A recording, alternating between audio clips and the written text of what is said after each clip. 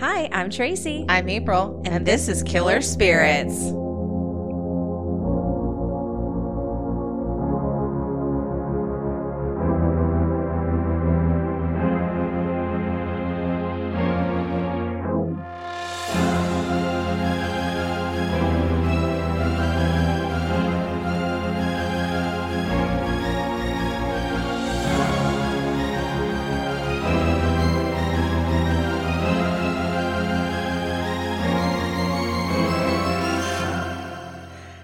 Hello.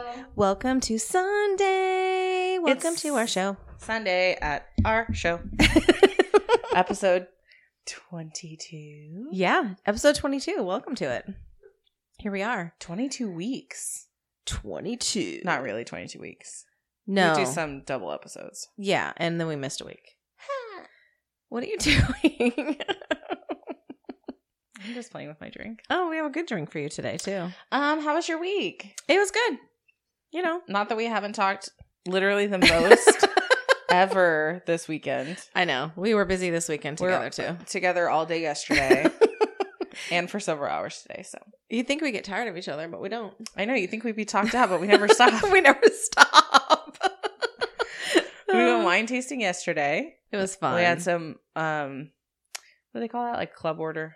Member orders to pick up. Yeah, that was fun. Beautiful day. Beautiful day. It was a little Didn't chill. even snow for a sec, Eric.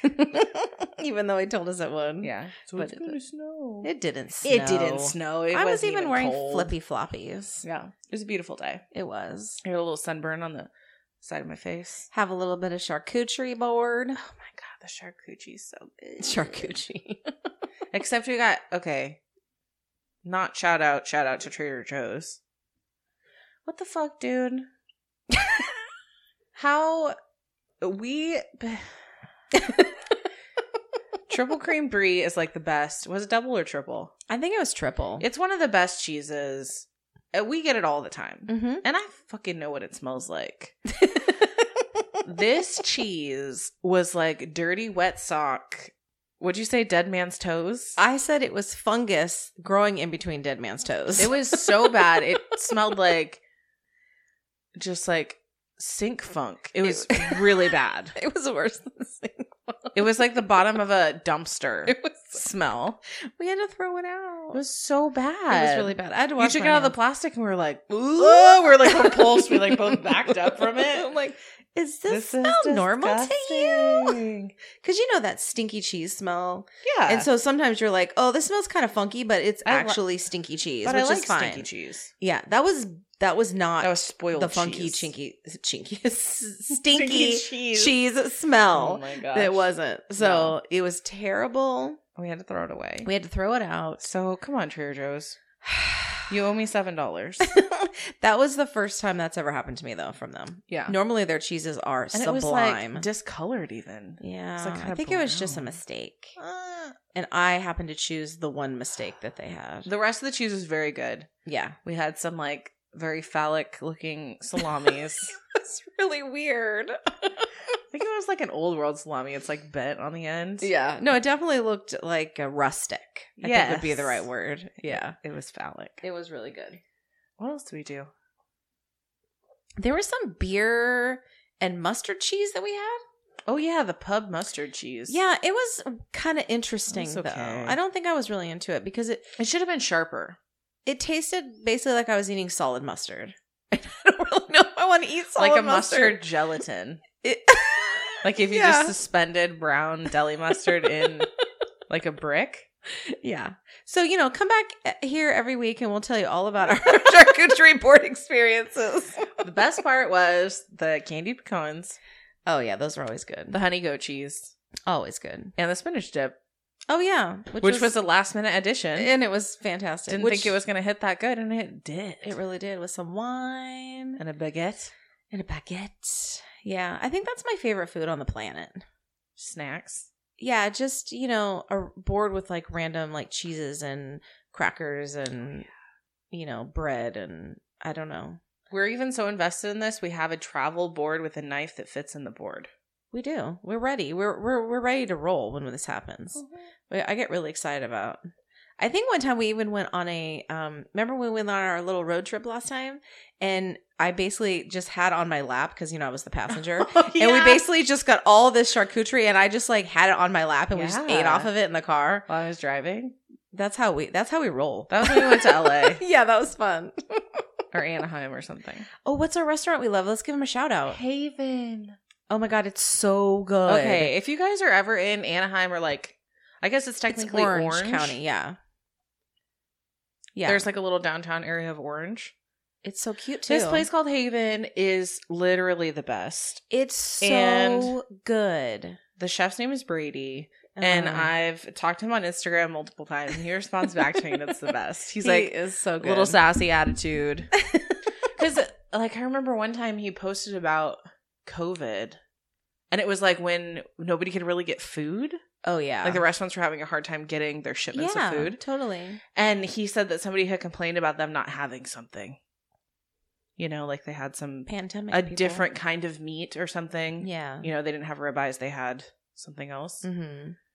And he was like, look, Brad, I'm sorry that I cannot accommodate your ribeye request. Like, we're in a fucking pandemonium, Pandemonium. Whatever he said. And so I just responded back to him and I was like, I would be so fucking happy if you gave me anything. Yeah. I wouldn't even have to order it. You could just bring it to my table and I would fucking eat it because it's that good. Bring me a fucking flip-flop. I don't even know what it is. You don't even have to. It could be some meat I've never even heard of and I would eat it if it came out of your kitchen. And also, fuck Brad. And he was like, yeah. I think you did hashtag fuck Brad. Oh, yeah. Hashtag fuck Brad. Yeah, it's a great place. And it's funny, the reason we even went there, we tried to go to this other place and they were super rude, snobby doodle. And I don't remember the name. I'm not going to say their name or anything because honestly, I don't even remember. But they were on that street. Yes. And they were real kind of snobby with us. And we're like, whatever. We just wanted to have a relaxed dinner. Mm-hmm. We weren't trying to go to some bougie place. And we happened to see, and I think it was just a pub. And you think, oh, okay, well, pub food's usually good. Mm-hmm. No, this is pub food elevated. Oh, it was so good. It is. I mean, and their waitresses were adorable. They're adorable waitresses. The food is, I mean, it's so good. The chef is so good. I was very impressed. Yes. And I think we've gone twice and we're ready to take a 6-hour road trip to go back just to go to Haven. So that I would drive down there right now. I would drive down there right now. Maybe the next long weekend. Yeah, we're doing it. COVID or not, I'm there. I think they can still see us outside. Yeah, they can. Once it warms up. Let's do it. So let's talk about our drink today, though. Okay. Because I really like it. So today's drink is called the Italian Curse. Mm-hmm. And for the Italian part, we did limoncello and prosecco. Sing your song that you have in your head for 2 days. No, it's in your head for 2 days. It's your head. I don't think so. You were just singing it. Hey, mambo, mambo Italiano. It's so, and I thought they were saying manja, and I was saying it wrong. I mean, manja is Italian. No, I know, but then you were like, you're not. They don't say manja, you idiot. They're saying mambo. Like, oh, maybe okay. I can mambo and manja. So I was reading about limoncello, and of course, it's produced in Italy, and it's often homemade. Oh, because it's very easy to make. Is it? Yeah, so you can use like grappa, which is like wine liqueur. Okay. Or vodka. And do lemon peels in it. Like you would do a flavored vodka. But it's different because the essential oils are suspended in the drink, which gives it the cloudy appearance. Oh. Which is also called the ouzo effect. Ouzo? Ouzo effect is... Because it's oozing? No. It's the emulsification of the oils into the liquor. Oh, okay. Which is the same thing that happens with absinthe. When they drip the water. You know, they drip the water over the top and then it turns from green to cloudy. Yeah, absinthe is disgusting. I'm sorry. Yeah. But some people probably like it. I do not. Oil and water emulsion. Okay. So it turns like milky. That was pretty cool. It's a very beautiful color too. It is. It's like bright, bright yellow. Yeah. So today's recipe has muddled fresh lime. So I used my mixing pitcher today. I muddled the fresh lime in the bottom, just like, I don't know, 2 sprigs. I took the leaves off. Did 1 ounce of limoncello, 2 ounces of gin, 3/4 ounce of lemon or lime juice, and about 1/2 ounce of simple syrup. I stirred it with ice, which kind of dilutes it, and then put it into champagne glasses with lemon wheels in them, and then poured Prosecco over the top, which is also Italian, and put a thyme sprig in the side as garnish. It's beautiful. It's very good. It's very refreshing. It is. It's not like overly sweet. No, it's not sweet at all. It has good lemon flavor, good Prosecco. Yeah, and I think something really easy you could make at home that kind of has a nice dynamic effect. Oh, yeah. You know? Nice and lemony. And I don't really know if I've had many cocktails that have thyme in it. So that's new and different, and I like it. And when you take a drink, you kind of sniff the thyme, and it's like, it smells really fresh. This is another one I got from that. Do you remember I talked about that chart?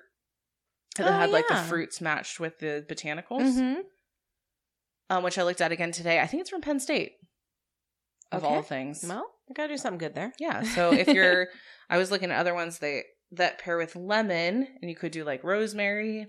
Oh yeah, oregano. Okay, which would be more like a Greek style. Yeah. Yeah. So there's a bunch of things that you could do with lemon that you could do the same recipe but do a different herb. Well, I love it. Yeah. It's good. It's not, we haven't made anything like this before. No. So it's fun to make new stuff. I still really liked our last week one we did, the red one. The Bloody Valentine. The Bloody Valentine. That was a good one. I think that might be in my tops. I don't know. I keep saying that every time we have a new one. I'm like, oh, this is my tops. No, this is my top. Oh, wait. No, this is my top. I think, what is one of my favorites? I love the hot buttered rum. That's one of my absolute favorites. That was really good. I feel like the French Catacombs Martini I liked. Oh, that was also last week. Mm-hmm. Yeah, that was good too. Yeah, I know it's hard to choose. They're like your children. You love them all.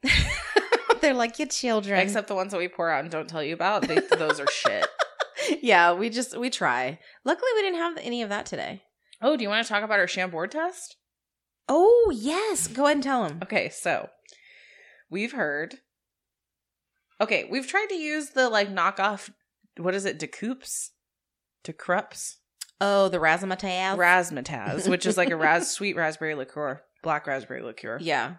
Which is supposed to be comparable to Chambord. Mm-hmm. Well, we tried to use it last week in a drink, and it tasted awful. like absolute ass. I mean, so bad. It was terrible. We poured it out so fast, I didn't even feel bad about wasting the alcohol. No, and it was a big pour, too. Yes. So we're like, oh, shit. Well, maybe, I mean, all these recipes are calling for Chambord, which is like, you know, the $40 bottle. Well, razzmatazz is like $12. Yeah. Which is why I got the razzmatazz anyway in the first place. Yeah. So we decided today to buy a mini bottle of Chambord. We'll do a side-by-side taste test. Yours was blind. Mine wasn't. Yeah, I was like, I don't know which is which. Turns out they both taste like shit. They kind of do. Yeah, we hated both of them. Though we did realize they did taste similar. They did taste similar. The Chambord is less sweet. Yeah. So I mean, the razzmatazz is more syrupy. Yeah, I mean, but they both taste like NyQuil. They do taste like cherry NyQuil, like the red NyQuil. I don't know. I think the Chambord mixed with things would be really good. I could see the difference because the razzmatazz was like, it's just too much, dude. Thick. It's too much. So I don't know. We'll get around to making something with Chambord. I know I've seen like a what am I thinking of? It's a something Royale. It was like Kirsch Royale or something. Oh, okay. With that has Chambord in it. I think we just need to find the right best drink. Yeah. Yeah. And then we'll be able to do it. Don't do a peanut butter and jelly shot. That's the worst way to drink it. And don't drink it by itself because it's gross. It's kind of gross. Yeah. So we'll work on that one. But again, Fireball's kind of gross by itself too. I've done it. Oh yeah, I don't like hot cinnamon. It's weird. It's not my fave. Or like hot cinnamon candy or... Okay.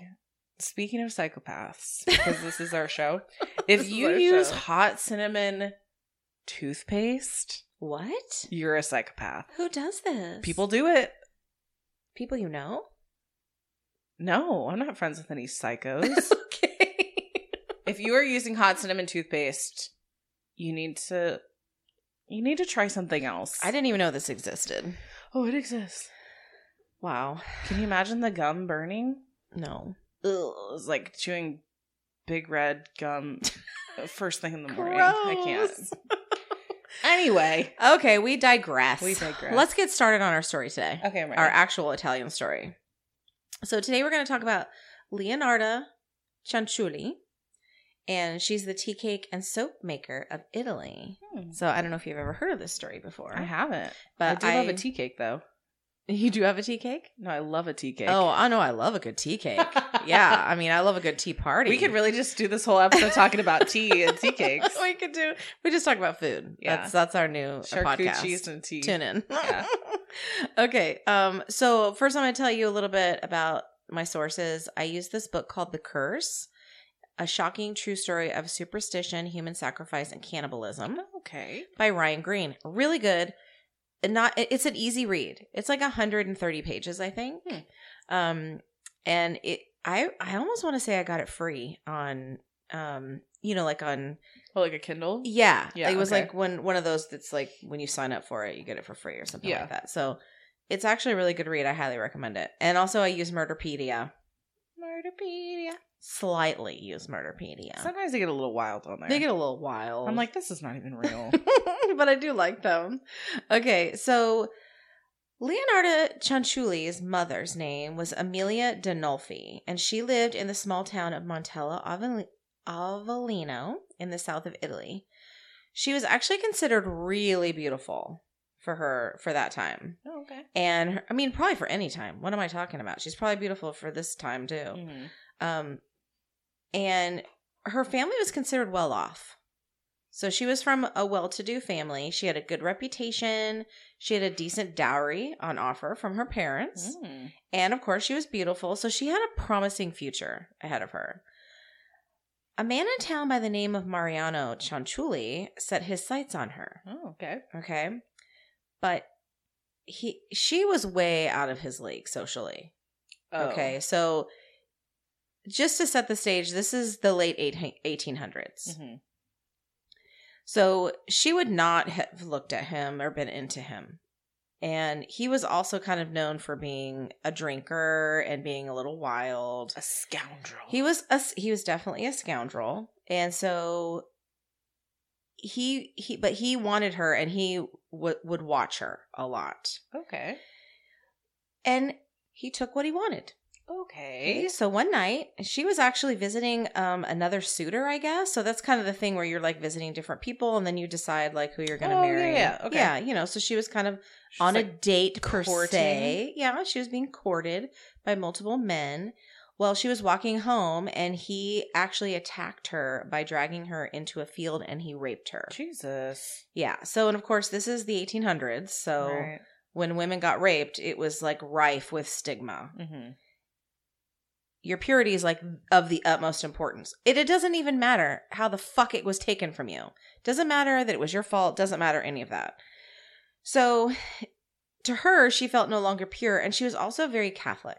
Mm-hmm. So she was completely filled with shame, and she was really young. So I don't know if she like quite understood everything. Like, she knew about like kind of what happens on a marriage night, but I mean, she was very young. She was very naive. Mm-hmm. So she pretty much just like picked herself up out of this field and took herself home and went to bed. Okay. Poor girl. No, yeah, it's very, very sad. So she was extremely traumatized. She said nothing to anyone. Right. But she got pregnant from this attack. Fuck. Yes. And I couldn't find anywhere exactly how old she was, but I'm guessing she's somewhere in her late teens. That's just a guess. And Mariano was most likely in his 20s because he was older than her. Mm-hmm. So, of course, she tried to ignore it, I'm sure, which is not a new thing. There's been other women and young girls in this world who just think, oh, if I don't pay attention to this is not, I'm sorry, it's still gross. Yeah. The baby's there. But I don't know if she fully understood what was happening. So she started to show after a while, and then her parents were like, what the fuck? Who were you with? And during this time, Mariano had actually been watching her still this whole time, kind of waiting to see, does she have the guts to report me? Like, he actually enjoyed watching her show fear of him on the street. What a fucking creep. No, he was a fucking lunatic. So when her parents came to her and said, oh, like who's this person? Mm-hmm. Who has done this to you? And, who are you with? She actually refused to say anything to them at first. But then they were like, oh, fine, we're going to go to every house of every man and we're going to ask. And then she was like, oh, shit. Because, just out her whole shame, Yeah, that's horrifying. So she finally did give them Mariano's name and she told them the day it happened, but she did not say that it was rape. Oh, okay. So, of course, the very next night, Mariano and the other Cianciulli family members were there at the Dinolfi's table and the marriage was arranged. That's horrifying. It's pretty horrifying. And of course, he was over the moon. Yeah. And I almost, that worked out. Yeah. And I almost feel like, the fact that she had much higher standing than him in socially. Mm-hmm. And I think he was just a very bitter and angry person. I really feel like what he did was just like to knock her down a notch too. Yeah. Like, like, oh, you think you're so beautiful. Oh, you think you're so great. Yeah, I'll show you. And that's exactly what he did. So, like I said, he was over the moon and pretty soon they brought a priest in to do the vows discreetly. And that's when she pretty much entered her own hell. Oh, God. Yeah. So you can probably guess that Mariano was not a kind and loving husband. No. He was cruel. He was abusive. He continued to rape her. He would slap her when the house wasn't clean enough or other things were not to his liking. And in the eyes of the town, no one helped her. No one gave a shit about her. She was basically getting what she deserved for being promiscuous. Right. So in April 1894, Amelia gave birth to a daughter by the name of Leonarda Cianciulli. So now Amelia lived with an abusive drunk in the most impoverished part of town with a child. So they had no money. Like she was literally living in a hovel. So hovel or hovel? After you get married, your parents were like, fuck off? Yeah. Oh. That is exactly what happened. That sucks. They gave her no mind at all. Yep. So, unfortunately, Amelia felt nothing for her baby except for contempt. And she was actually a horribly abusive mother, both physically and emotionally. Oh, okay. Yeah. So they moved around a lot in her early years, in Leonarda's early years, due to having no money. And also because Mariano would spend any money they had on booze and never bothered to buy food or pay rent. He had his priorities. Yeah. Right. So the only way Amelia and Leonarda even survived was through the charity of others in the church, which of course was a constant source of shame for Amelia, but they had to take what they could get. Right. So every ounce of frustration and loathing that she felt for her life was directed to her daughter because she couldn't direct it to Mariano because he was violent and she was scared of him. Right. So, of course. A helpless baby. Yep. So 3 years into their marriage, Mariano all of a sudden stopped coming home, which at first wasn't that big of a deal because, he would go on binges or whatever. But after a while, Amelia did go looking for him, mostly out of necessity, because she's like, hello, like we need food, blah, blah, blah. And she found him at one of his friend's house on his deathbed. What the fuck? Yeah. So they helped her take him back to their hovel. And really his home, but I say that loosely because it really was a hovel. And she pretty much just left him there to die. Like, she didn't try to, nurse him back to health or anything. Would you? No. I'd be like, fuck you, fucker. Yeah, just fucking die. And he did. Mm-hmm. So he died. Did he have some kind of, disease or something? I don't know. Yeah, it's unclear. He just banged his head or? Who knows? Maybe he just drank himself to death. Maybe. Who knows, Well, he was older than her, right? He was older. Yeah, I'm not sure how much older, but he definitely was older. So she was thinking, okay, great, he's dead. I'm going to finally get out of this hell. So she thought her family would welcome her back, but they so did not. Okay. Yeah, she was completely ostracized and ignored. And, there was still a lot of shame attached to her. And her family did not want that near them at all. Like, we're in high standing. Yeah, we don't want that. Yeah. How you could just disown your own child is beyond me, but okay. So I know it was a different time, so yeah, I'm glad that, I'm sure that still happens places. Yeah. Well, it depends on how horrible of a daughter you are. Yeah. If she was doing things she shouldn't have been doing. Right. I can understand that disowning. Yeah, but not this reason. No. I mean, the fact that she was an abusive mother is a reason to me, but then someone should have come in and saved that child. Yeah. But I don't think anyone was paying any fucking attention, to be honest. So her only option at this point was to find a new husband, of course.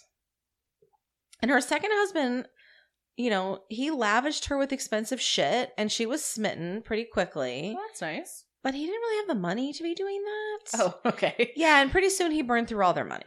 Oh, so okay. she wasn't much better off financially than she was before. Though it doesn't seem like this husband was as cruel and abusive, but I mean, she was continually abusing Leonarda, and he never stepped in. Yeah. So he's still complicit. How uncomfortable. Very. I'd be so uncomfortable if like I was with somebody that just hit their kid all the time. Yeah, I don't. Like, it's just don't do that. Hard to imagine that. It's weird. It's very odd. Yeah. So at age 12, Leonarda attempted suicide for the first time. Oh, jeez. Yeah, and she actually made a noose by tying together the filthy bed sheets and slinging them over the exposed rafters of her farmhouse where they'd been staying. But her knot tying sucked, and her noose came apart before. Well, she's only 12. I know.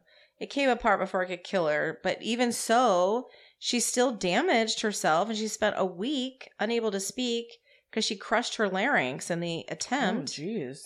And her mother didn't even notice.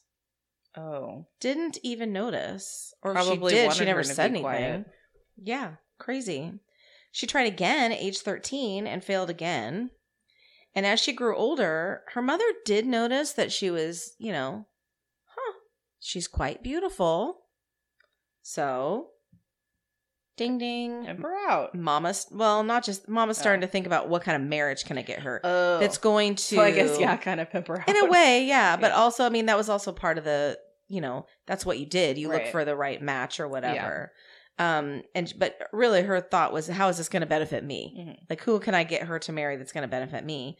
But Leonarda had her own plans. In 1917, she was 23, and which is kind of late, I would think, to be getting married back then. But she was more than ready to get out from under her mother's thumb, and she had decided to choose her own husband. So she told Amelia about who she chose, and Amelia was like, "Hail to the no! You're not marrying this person." Oh. Well, Leonarda had chosen Raffaele Pansardi, and he was a low-paying government job. Okay. And he was several years older than her, and I think her mom was like, "No, he's got this low-paying job. Like, I want you to marry someone with some standing because it's going to help me. Right. This doesn't benefit me at all." Yeah. Right? So Leonarda was pissed, of course, and was basically like, F you. And she didn't bother to tell Leonarda that she was, you know, that she was just going to go ahead with this marriage anyway. Right. And Amelia didn't tell her daughter, she didn't tell Leonarda, "Oh, I actually have some other people that I'm looking at for you." She never said that. She just said no. So maybe if she had said that, maybe things would have been different, but she didn't. So Leonarda was like, "Bye, bitch." And she accepted Raffaele's proposal, and they were married. Okay. But Amelia did not attend. Oh, well, good for her. Yeah. So when Leonarda returned to the house to get her belongings that she left behind after her wedding, Amelia told her that, first she was expecting, her mom was going to, rage at her. She's going to scream at her. She's going to hit her. Because that's what she's been done her whole life. She didn't. She was super calm. And she just said, "I curse your marriage." Okay. So in Leonarda's eyes, this was actually way worse than, a physical attack from her. She took this to heart, and she truly believed that her marriage was cursed. Oh. Yeah. So from that point on, Amelia would ignore Leonarda if she ever saw her on the street. Isn't that crazy? She didn't even exist. So she just did what her own family did to her. Exactly. Exactly The legacy lives on. The legacy lives on. So Leonarda was also prone to seizures. She most likely had epilepsy, but she was never diagnosed. Oh. She really thought that was, somehow connected to this curse. Oh, gotcha. And they happened a lot when she was under stress, and she was under stress a lot. That's actually a common trigger for seizures. Exactly. So her husband loved her and he was kind to her. I mean, he was like a pretty gentle person. That's good. And even though she was, basically free from her abuser, aka her mother, she kind of, which is true for a lot of us, but even more so for those who've been abused, she had her own internal critic. Oh, yeah. And she was really suffering from childhood trauma at this point. Mm-hmm. And even the slightest inconveniences were like a huge drama to her. And she was always just living like he was going to beat her at any minute. Yeah. And he's like, it's fine that you burn the food. It's, Yeah, it's not a big deal. Right. But he was not about that life at all, but she was, really in that psyche for a long time. So Leonarda had actually inherited Romani blood from her father's side, and many of the Romani people were nomadic, like the gypsies at that time. So her mother had always told her to steer clear of them, and so she really lived in fear of the traveling Romani like her entire life. And I think there was a lot of stigma around them too. Yeah. Kind of like, oh, the gypsies, blah, blah, blah. Yeah, they're like thieves. Right. But she was desperate and she sought them out.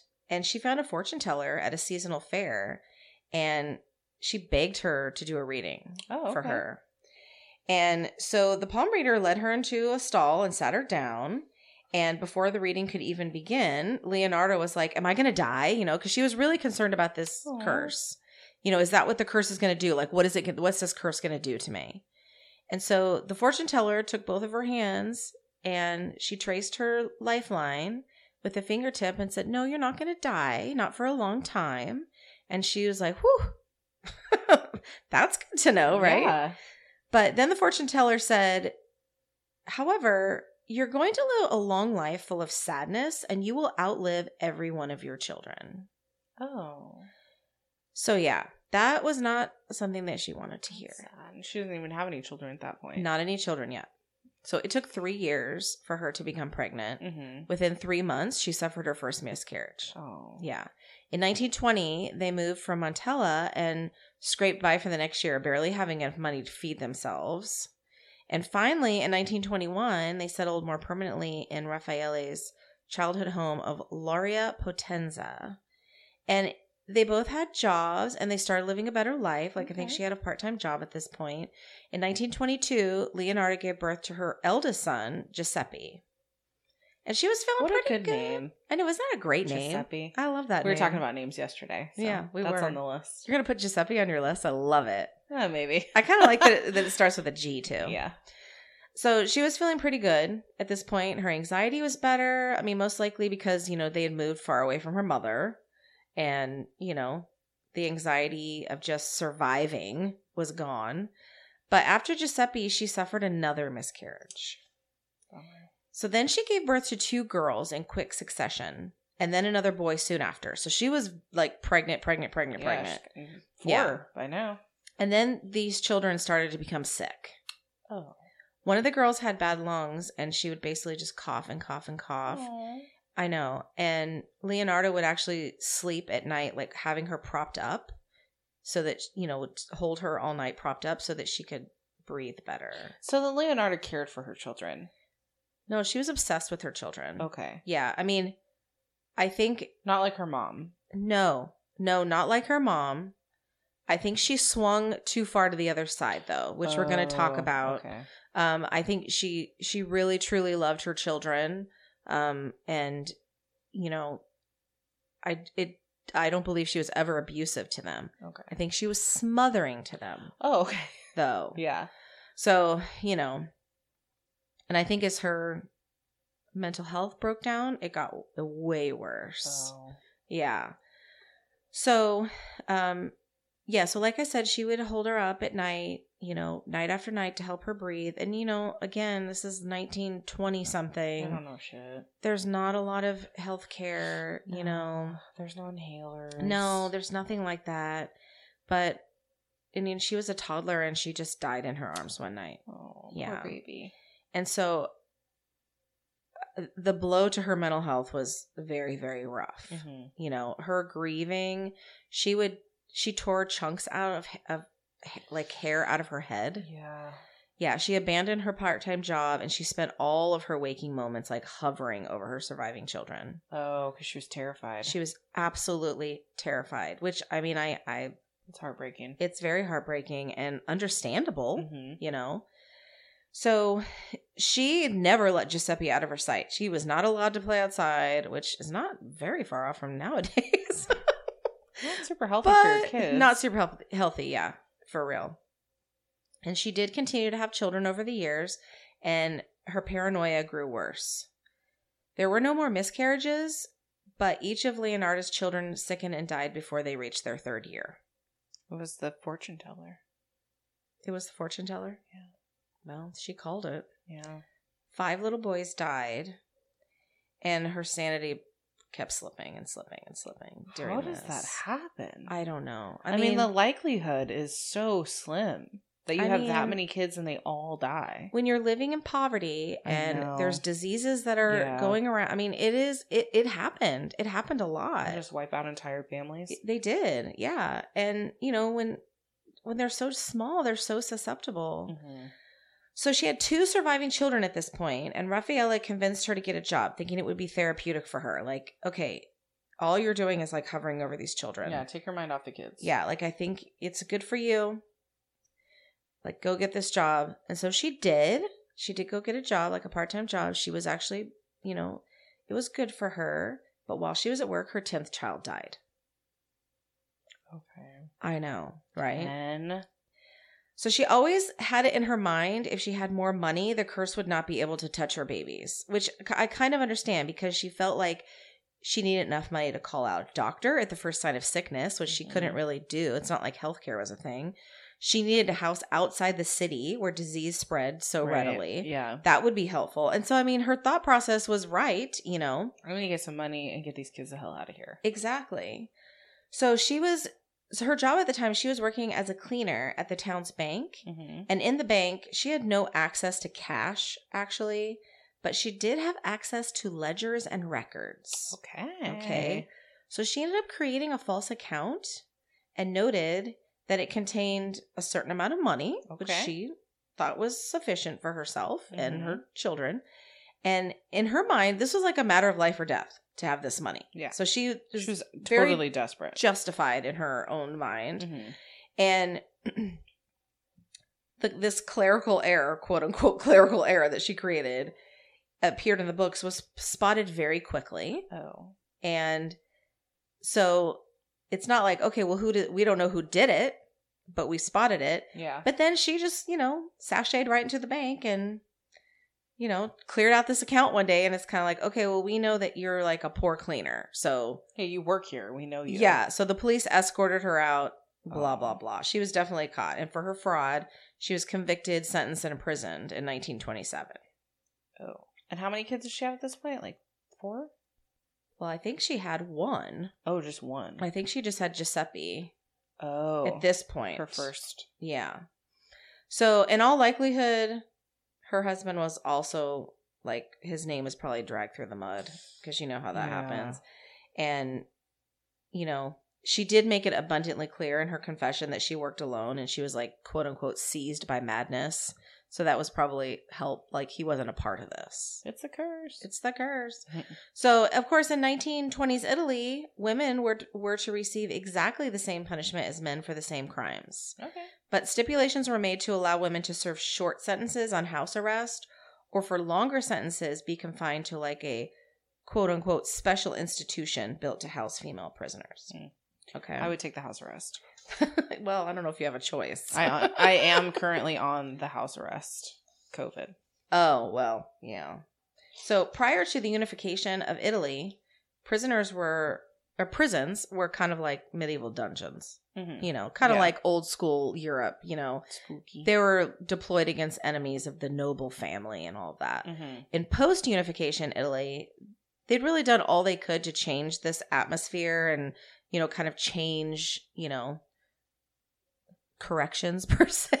Like give you a dorm style life instead of. Yeah, maybe not that good, but I mean, there was more of an era of fairness and things happening. So the conditions were better in prisons, but for women, This was not the case. Oh. There was no similar structure available to the state to house the minority of female prisoners. Probably because there wasn't a lot. Probably. But there was one long-standing... There's still not a lot. No, but there was one long-standing institution in Italy that was accustomed to jailing women for long periods. The church.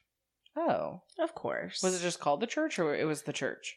The Catholic Church. Oh, okay. Yeah. So almost every city had a reformatory where young women who might like damage their family's honor were sent to live out their days. Yeah. It's basically just a way to like tuck them away somewhere. Yeah. Because, we can't have that. So that's pretty much where she went. And I bet the nuns keep a close eye on them too. Oh, did they ever? Yes. So it was one of these repurposed reformatories that Leonarda was sent to for her sentence.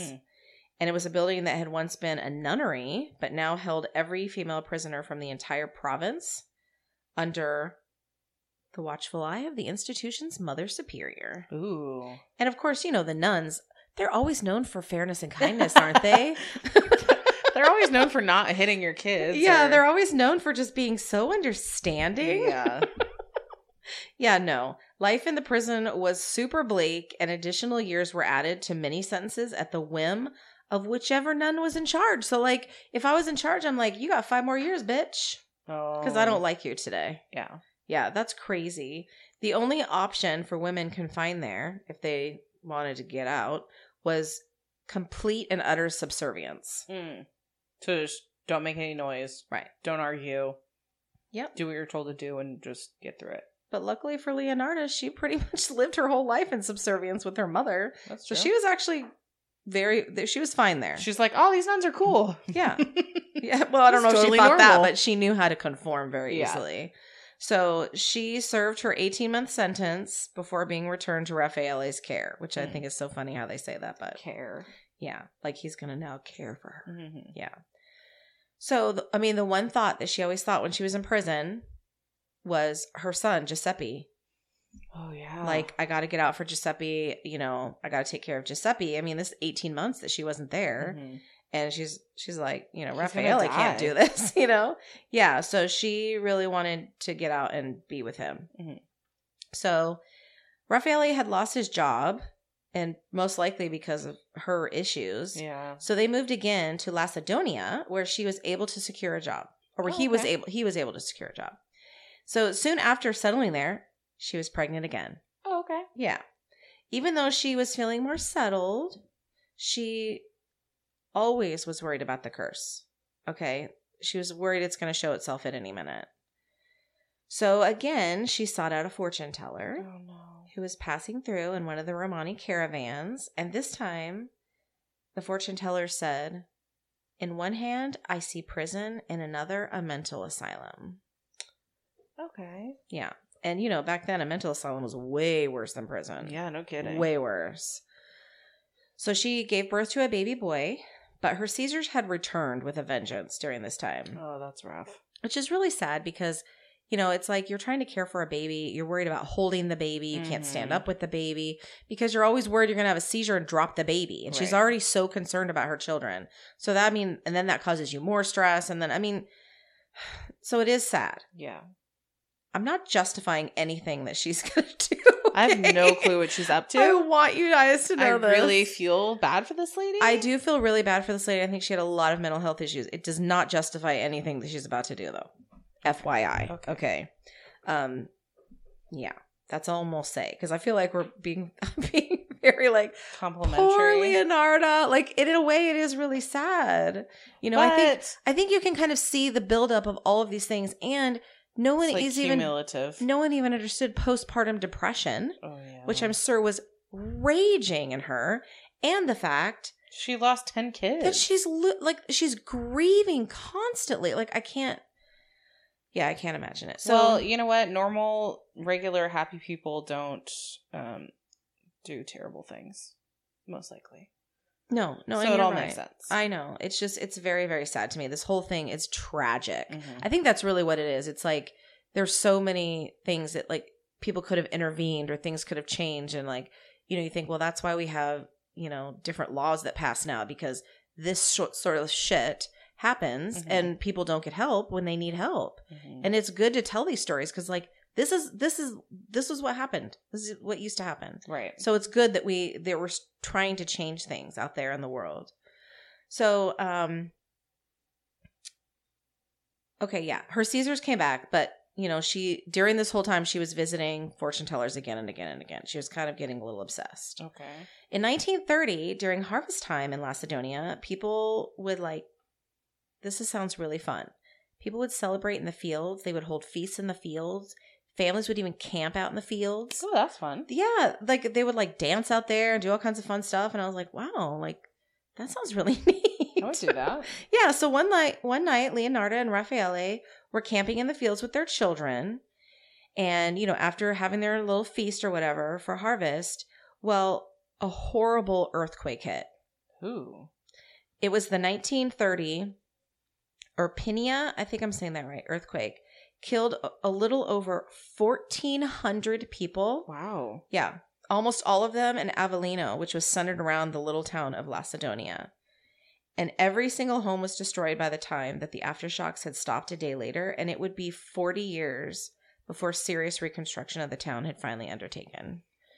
Wow, like the 70s. That was directly taken from the book that I told you about. Yeah, so it was catastrophic. Yeah. It was a catastrophic thing.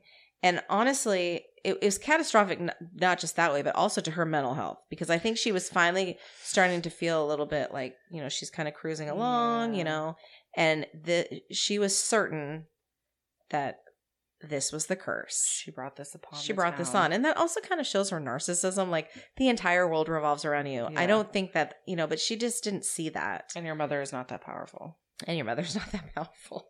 Yeah. And so they also lost everything. All their possessions, everything. Like, their entire, everything crumbled to the ground. And at least they were out in the fields, though. I know. And that's the thing. They would have died. If they were not sleeping out in the fields, they probably would have died. Yeah. Because people who were in their homes, it was just crumbled onto them. And they died. So Leonarda ended up having a total of 17 pregnancies. She had 3 miscarriages, 10 deaths, 10 baby deaths, and ultimately 4 children survived.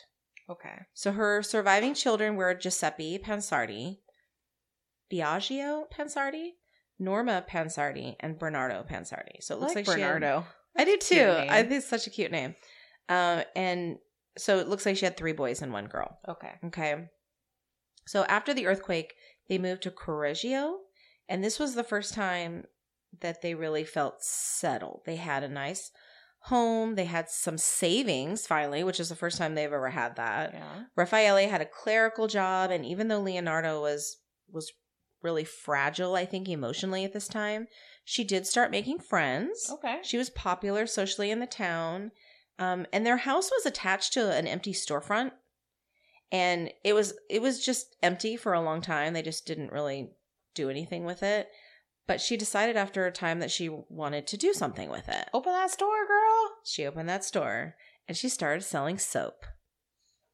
Okay. That's cool. Yeah. I mean, you selling your little waxies. Yeah. They're fun to mix. Yeah. So her store was actually a huge success. Oh, that's cool. Townsfolk loved it. I bet that felt so good. Give me some soap. Yeah. Yeah. They're like, we stink. They might. And because of her interest in fortune telling, she started attracting a whole different clientele. Bored housewives of Correggio coming at you. She actually started providing some predictions, and lo and behold, some of them started coming true. People were like, Leonardo knows what's up. Let's go see her, right? Freaky soap lady knows what's up. I know. So you're not sure what crop to plant? Ask the soap maker. Oh. Not sure which suitor to choose for your future hubby hub? Ask the soap maker. Okay. Yeah, so her fortune telling was an open secret in town, and pretty soon, when the Romani caravans were passing through, which, they were passing all over the place, she was corresponding with them. She was trading information with them, books and things. Okay. Some of them on the occult. Okay. Dark magic books. She started diving very deeply into folk magic and other rituals. Okay. So you can see what I don't love this. I don't love it. No. I think she started out really well, and then it just took a weird turn there. Yeah. So pretty soon, people learned of the other services that she could offer. When a girl found herself unexpectedly pregnant outside of wedlock, you could also go down and see the soap maker because she's got some herbs that could help you out. Okay. Yeah. When a hubby was like, I can't get it up. Let me go talk to the soap maker. She's going to get my bow chicka wow wow. Okay. She's going to get it back in order. Yeah, so that's kind of what she was also seeing people for. So she was kind of known as like the fixer. Like she would fix things. She would find things. And she really helped people with sickness, fertility, loyalty, luck. Like she was kind of known for that. Okay. Which is not a bad thing. I think that's actually kind of cute. I mean, maybe not the, some of the herb things, but maybe some of them were natural things that helped certain people with certain things. Yeah. So in 1939, nearly 10 years after they moved to Correggio, World War II broke out. There's always something, isn't there? Yes. Giuseppe was 17 at this time, and he was ready to leave home. Okay. I think he loved his mother, but I think he found her extremely stifling and over the top. Smother. Yeah, she was his smother. And she was always so afraid that he would die. She never let him live. That's really it. Like, she never let him live. I know. So the propaganda at that time made joining the war look super awesome. Like, of course, you're going to be a hero. It's going to be super easy, you know. And he was all over it. He's like, yeah, this is definitely for me. So he went down in secret and enlisted. Oh. And Leonarda, however, was alive during World War I, and she remembered it very vividly. She was not so blind to the propaganda. Right. And she saw how men had died, how they were disfigured. Like, she knew in her heart that, it's not a good place for her baby boy. Yeah. So when she finally found out about it, she was very upset, but calm. Mm-hmm. And she realized that she needed to find the best spell she could to protect him. Okay. Mm-hmm. So she's really following in her mother's footsteps. Yeah. So she delved very deeply into her magic books and things. Dark magic, yeah. So in her research, she realized that in order to save a life, she would need to take a life. No! Yeah. But it wasn't just enough to hand him this protection. She had to get this protection all over him, inside him. Ew. All of it. It needed to be from within. Okay. Yeah. So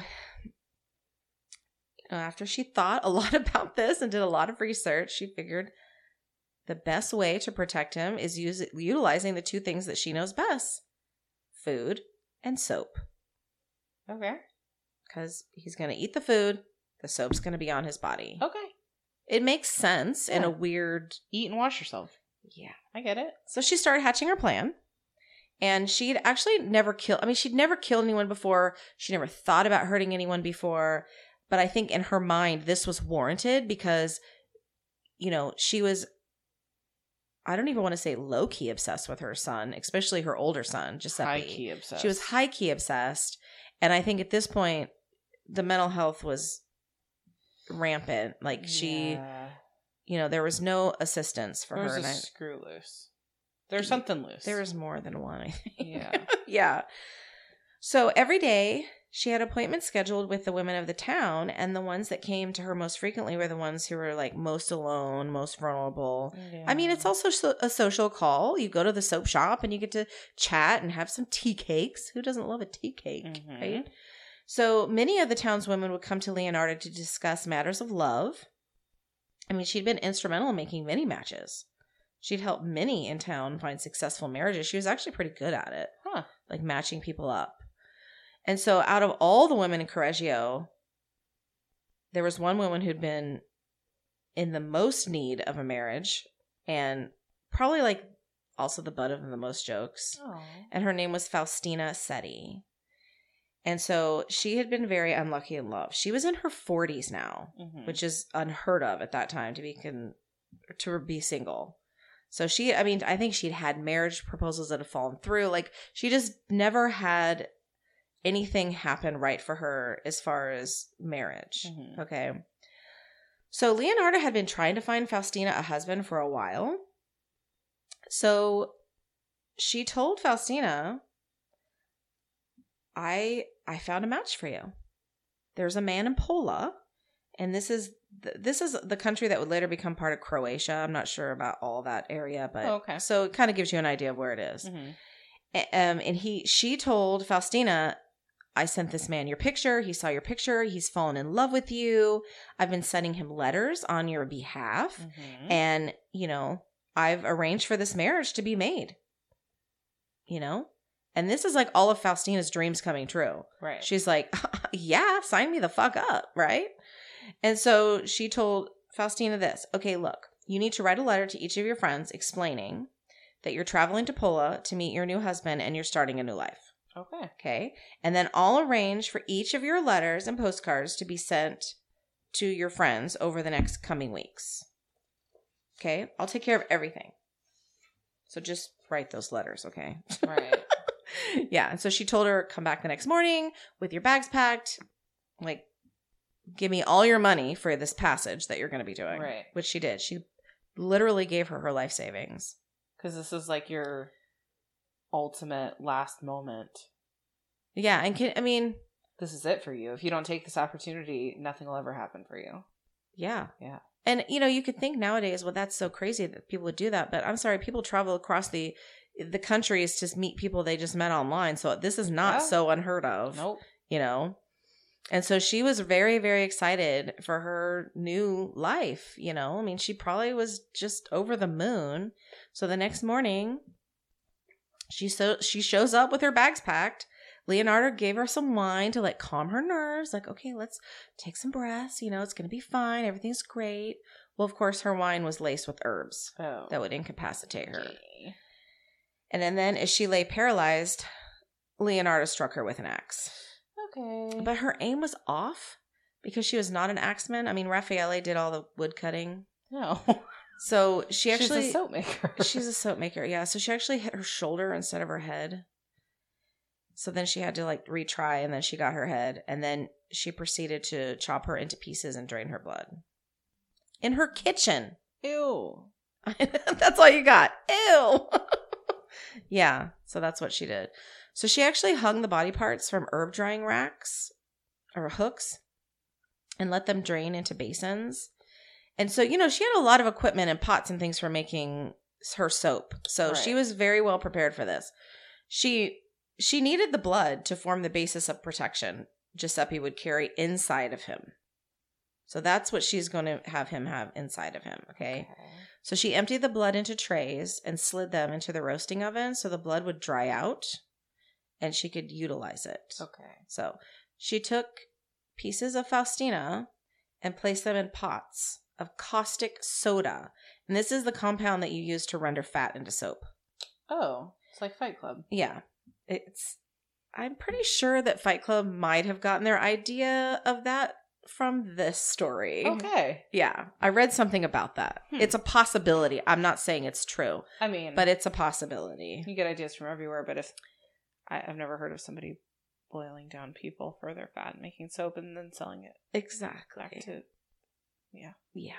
So it was actually powerful enough to dissolve every single part, including hair and bones. Oh, wow. So it's very powerful. She then prepared the ingredients for tea cakes. Okay. She rendered down the fat. She took the trays out of the oven. And when she took the trays out, there was like thin rust-colored coating along the bottom of each, which was the dried blood. Right. So she had to scrape it off into the bowl with the flour, sugar, and eggs to prepare the tea cake. So she's basically just putting in dried blood in there.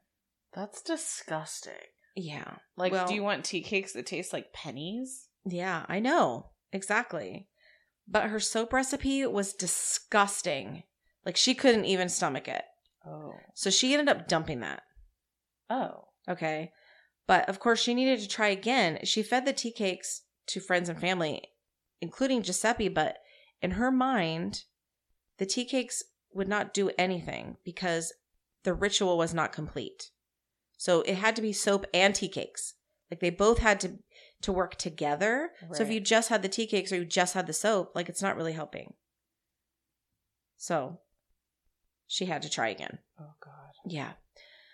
So 2 weeks later, she had another chance. And she also decided during this time that she probably needed a younger victim. Like maybe the first soap batch didn't work because Faustina had been older. What? I know. Yeah. So Okay. it was August 1940, and it was only 3 months before Giuseppe was due to leave. So she was like, I need to get this show on the road. Yeah. Okay. Francesca Suavi was a school teacher in Correggio for many years, and she retired early to care for her husband, who was actually got very sick and died. She was younger than Leonarda, but she had no children. Okay. And she needed to find work. So she had come to Leonarda for help. Like, I need to find work. I've been with my sick husband for so long, and now I'm a widow. So Leonarda fed her a story about a job working for an elite girls' school in Piacenza, which is in the northwest towards Switzerland, that direction. Mm-hmm. So the same song and dance ensued. She drugged Francesca. She proceeded to axe her. Okay. Axe her. But she's going to axe her. But this time she was more calm. She was more methodical. Okay. I feel like the first time she was like very frenzied. It was like her first time. Who tries to put bones in soap though? I don't know. That's why it didn't work. I don't know if she put all the bones in there, but I think she just wanted, I don't know. You have to put like, it's just fat. I know. You can't just put all the extra shit in there. You weirdo. Yeah, you should tell her that. Yeah, don't you know how to make soap? What's wrong with you? She's a soap maker. So she swung the axe at her head and did not miss this time. She separated the head, torso, and limbs. Okay. And Leonarda saw that Francesca had more fat on her body than Faustina, which was a welcome sight when you're boiling up some soap. Yeah. Yeah. So she's like, okay, that's probably why it didn't work. I need more fat. Mm-hmm. So she drained the blood, filled every baking tray to the rim with blood, started bubbling away her flesh in the big pots. And the tea cakes this time had a very distinctive iron taste to them. I bet. She tasted them herself. She ate them. But she was certain that meant the spell was working. Oh, like, sure. Okay, it's working now. But again, her soap was a fucking disaster. Oh, no. She dumped it. What a fucking waste, you know? Yeah, she had to practice. Yeah. So now for round 3. You'd think one and done. I mean, how many bars of soap do you think you get out of somebody's body? I don't know, but she didn't even get one. Oh, what a ding dong. So her final victim was Virginia Cacioppo. Yeah, I think I'm saying it right. She was a former soprano who'd sung at such famous opera houses. No, it's just in famous opera houses in Milan. I don't know any famous opera houses in Milan. I can't name any for you. I don't know one famous opera house. I guess besides the Sydney Opera House. Oh, yeah. And then the one that's in France that we talked about last week. The one with the lake. Yeah. So she was, Virginia was actually known throughout the town. She was very well known. She was adored by the locals. Okay. People really liked her. She had fine clothes, perfumes, and she had a good education. And Leonarda did view her as a great friend. Oh, okay. They had bonded over their love of the arts. Leonarda had actually started writing poetry at one point. Wow. And Virginia singing. So they kind of, bonded over those things. Okay. And, she would come visit Leonarda a lot and they would hang out. Well, Virginia was planning on leaving town. She could not find a worthy job there, and she needed to sing. She wanted to move on. Yeah. Well, Leonarda might have felt a little betrayed by this. Aww. Especially if she felt that she was a great friend. And also because she's so fucking clingy. And she's so fucking clingy. And desperate. Yes. Yeah. So she decided that Virginia was the perfect person to try out her next soap recipe. Yeah. Virginia. So also Virginia was different in Leonarda's eyes because when she would die, Leonarda would truly be sad. Like she would truly grieve for the loss of her friend. Right. So she thought maybe that pain was the fuel that the magic needed. Oh, God. Okay, because killing somebody that you don't really care about is not really a fair trade for saving Giuseppe, but killing someone you do care about is like a fair trade. Does that make sense? It makes sense. Well, it made sense to Leonarda. Not in the way that you would think that it should make sense, but it does technically make sense. Yeah. So she told Virginia, I found a job for you, but it's cloaked in mystery. Ooh. And it's really secretive. Well, and of course, Virginia loved the mystery of it. Yeah. You know? And Leonarda told Virginia the job was secretarial and she would be managing the household of a working man. And the job was related to the arts. So her background in the theater would be essential. Okay. And this man was super private. So everything had to be kind of like done on the down low. Ooh. I like how I'm like wiggling my shoulders so no one can see me. Down low. It's on the down low. So on the morning of September 30th, 1940, Virginia made her way to Leonarda's house. And of course, to her fate, Leonarda offered her wine. Of course. And at first, Virginia was like, dude, it's morning. I don't want this. I don't want a wine. Yeah. But Leonarda was insistent, and Virginia was a nice friend and did not want to disappoint her. So she's like, okay, the fucking wine. If it's so important to you, I'll drink the wine. Okay, guess what? Just disappoint your friends. Don't drink the fucking wine. Don't drink the wine. All right, well, she drank the wine. And then when she was knocked out, Leonarda got to work. She axed her first in the chest, then separated her body parts. She started the entire process of the boiling and the baking of the blood again. Okay. Also, God, wouldn't she just be exhausted from cleaning up this blood every time? Because, I mean, like, she had to clean this up because people would come into the kitchen later. That's what I'm thinking is, like, she must have been a strong fucking lady. She looked pretty sturdy. She's, like, busting open whole people. Yeah, and I'm going to post a picture of her. She definitely looked like a sturdy woman. That's like taking down at least a big deer. And there's like a person. There's this picture of her and Raffaele, and he just looks like the sweetest, clueless little guy. Like, he's just wearing like these horn-rimmed glasses, and he's just kind of like, his mouth's kind of hanging open, and he looks totally clueless, squinting into but super sweet, squinting into the sun. And she's just sitting there next to him, like with a stern face, and I'm just like, oh my gosh. I saw a picture of her. The first thing I noticed about her was her nose. Oh, I don't recall that. Yeah, they had like a side profile of her, and it was like, bam, nose. She was known as for being a beauty. She had a schnoz. So, where was I? Oh, yeah. So she got to work on that whole situation. Yeah. Okay. Okay, but this time when she started, doing her little pot boilage, pot boilage. She took the entire bottle of Virginia's expensive perfume and dumped it into the mixture. Okay. Because she's like, you know what? Let's give this a whirl. So this time with the tea cakes, there was no penny taste. Okay. They were sweet and delicious. Oh, maybe she had good blood. And the soap was rich and creamy and was scented with floral goodness. Which was her perfume. Yeah. Okay. Mm-hmm. So when Giuseppe came home, so this is kind of weird. Okay, he's like 18 at this point. Mm-hmm. Okay. I have an almost 18-year-old son, so like I'm just kind of envisioning this in my mind. Mm-hmm. She pretty much forced him to take a bath, and she washed him. Okay. And he was extremely uncomfortable. He's like, what the fuck? And I really feel like that was like the last straw, and I'm not exactly sure. I'm sure he could have overpowered her, but I do feel like she is a very strong woman, and I think it was one of those situations where it's like your mom, and you're just like, what the fuck's happening? Yeah. So she proceeded to wash his entire body with this soap. Okay, and he was none too pleased. But he was basically like, what the fuck? But it happened, okay? Yeah. Well, his mom's been weird his whole life. And she's been weird his whole life, and he knows that. Like, okay, whatever, Mom. Yeah, there's always something, right? So afterwards, she made him sit at the table and eat some tea cakes. And she was on top of the world. Oh, he's saved now. Yeah, her spell had to work now. So she felt like she'd provided him the protection that he needed. So Virginia's sister-in-law, though, was really close with her. Almost, like her own sister. So Virginia had been living with her brother at the time. Okay. And so, when she left, she said goodbye to her brother. But for some reason, her sister-in-law wasn't there when she left and said goodbye.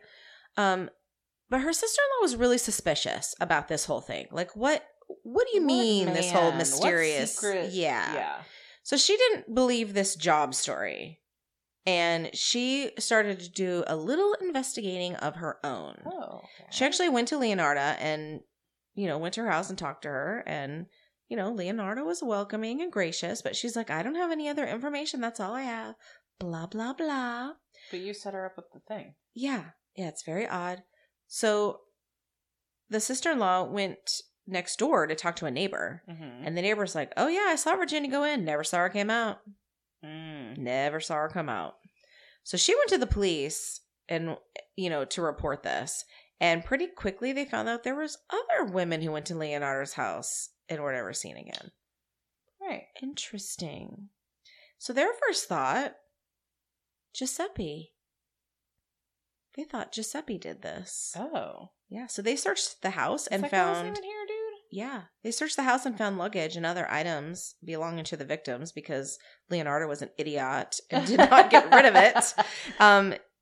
So she had some things there and they were thinking, oh, Giuseppe did this. Giuseppe lured these women. He killed, because they never immediately think a woman's doing this. No, yeah.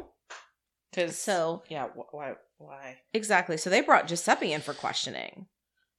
Because they were like, dude, what the fuck? And he's like, I'm traumatized. My mom just gave me a fucking bath. And I'm an adult. And touched my private area, and I'm really upset about it. Just kept talking about the soap. And I don't care about the soap. So, of course, Leonarda can't allow this to happen, to her precious son. So pretty soon she's down there, like, telling them, like, you didn't do anything. It was me. It was me. It was me. It was me. Oh, she confessed. She went down there to confess. And they were like, okay, sure, Mamacita. Like, we know you're just trying to protect your son. We don't believe anything that you're saying. And she's like, well, let me give you some detailed shit. Oh. Okay. So she started talking, and they realized pretty soon that only the person responsible could know some of this shit that she was saying. Okay. So they thought, well, shit, this lady's for real. So she's like, I baked them in the cake. Yeah. And then and she did. She told them everything. I made the soap. I did the thing. So I made the tea cakes. I'm trying to save my son's life. Yeah. She told them everything.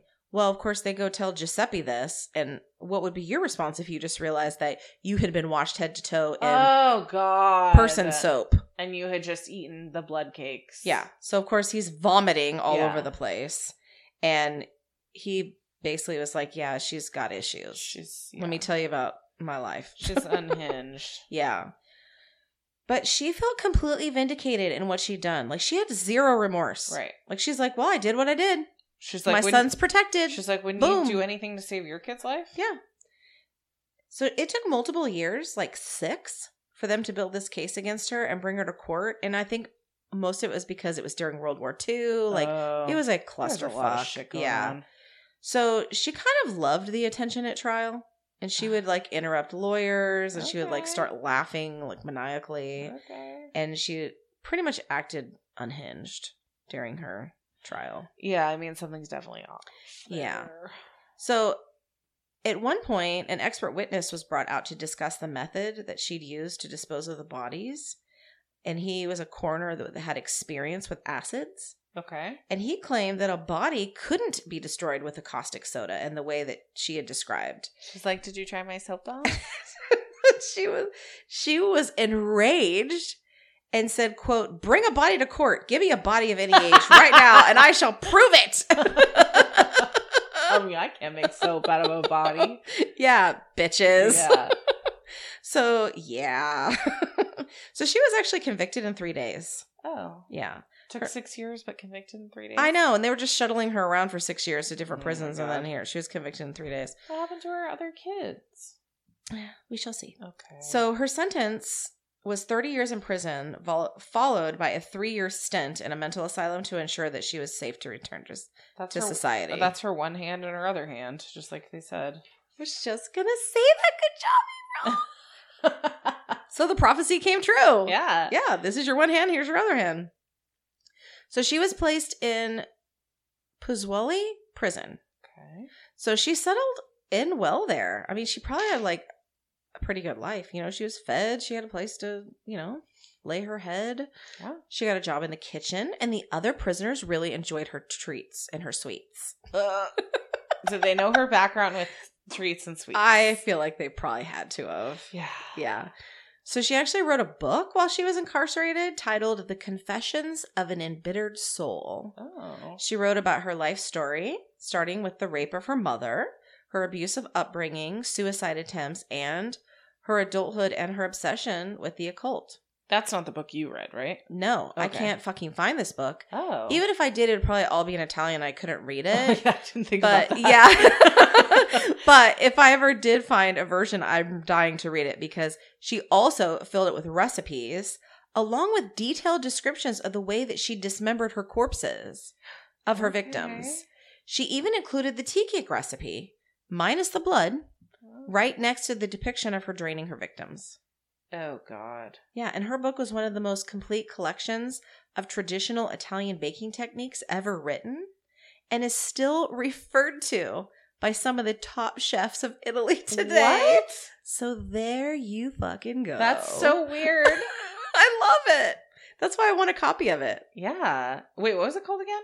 It was called The Confessions of an Embittered Soul.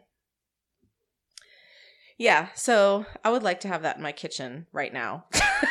Please. Yeah. I think we can find it. I think we need to find out what Confessions of an Embittered Soul is in Italian and look that up. That's probably the name of it. That probably is. So 20 years into her sentence, she started having minor strokes and brain bleeding, and they determined that it was caustic soda vapor poisoning. Oh. Which is kind of like poetic in a weird, twisted way. You get what you get. Yeah, so the same material, of course, that she'd used to eat through her victim's flesh, that's what she's dying of. She died on the 14th of October, 1970, at the age of 76. Wow, she lived to be pretty old. Yeah, so I'm pretty sure that Giuseppe never went to visit her. Oh, yeah. Or any of her other children. Yeah, no. Yeah, so every one of her surviving... She washed him in dead people's soap. I can't imagine that poor child. So every one of her surviving children went through a period of hiding after the trial began. I bet. And Raffaele died before she even stood trial because he started drinking too much. Oh. I know, which really makes me sad. So her two younger children most likely changed their names, married and settled elsewhere, which I think, based on what I read, it was kind of one of the best times to do it because, again, this was during World War II. It was a clusterfuck. I mean, there's so much information lost, and it's not like nowadays, obviously, where you have computers and things like that. So I think it was very easy for them to do that. And I mean, wouldn't you do that? Yeah. I would do that. I mean, she was notorious at the time. So as for Giuseppe, there is a record of his deployment to the African theater, like during World War II. But after that, there's no trace of him. He probably changed his name. Yeah. So either he died in the fields of Africa, which he could have, or he had successfully changed his name. It's really a mystery at that point. And the sad part is she tried so hard to save him, and she lost him forever. Yeah. Her relationship with, I mean, that was it. Right. So that was that. And that is the story of Leonarda Cianciulli. Cianciulla. The tea cake and soap maker. Wow. That's quite the story. Yeah. Isn't that wild? Like, I mean, I'd kind of like heard of this before, but I had no idea about all like her whole childhood and everything. I gotta find this book. I thought it was crazy. But yeah, if anyone knows where I can find this book, I want to look it up right now. I need to know, where can I find the book? I mean, I feel like it would be a really great book to bust out during a party. Be like, I'm gonna make you some tea cakes. Confessions of an Embittered Soul book. Yeah, but you can't buy it. I looked. Trust me, I did. Used on thrift books. What? Oh, that's the story of a soul. Yeah, it's something different. We'll do some research. We'll report back to you guys if we can actually find it. Yeah, maybe. Because I have a feeling it's difficult. World eBook Fair? I don't know, dude. We'll see. Well, I hope you guys enjoyed the story today. It was a good one. You liked it? Yeah. Yeah, I think the drink was good. It was good. Yeah. This was, yeah. Though we needed tea cakes. Oh, yeah. I didn't know it was tea cakes. I knew it was soap, but... Do you want to tell them where to find us? Yes. You can find us Oh, you can email us if you'd like to chat about our podcast or tell us about a thing you want to hear about or a drink you want us to try at killerspiritspod@gmail.com. We're also on Instagram at killerspiritspod. We're on TikTok at killerspiritspod. We do some drink videos. Where else are we? Did you say Instagram already? Yeah. Okay. Yeah, go see our drinks there. And on Patreon, we post full versions of our drink making videos. Yeah, so you can have the recipe. So you can make it along with us. That'd be fun. Yeah. Yeah, and if you ever do have drinks, tag us on it because I want to see it. Oh, yeah. If you ever make our drinks, tag us on it. I would love it. All right, guys. Cool. Thank you so much for listening. Bye. Bye.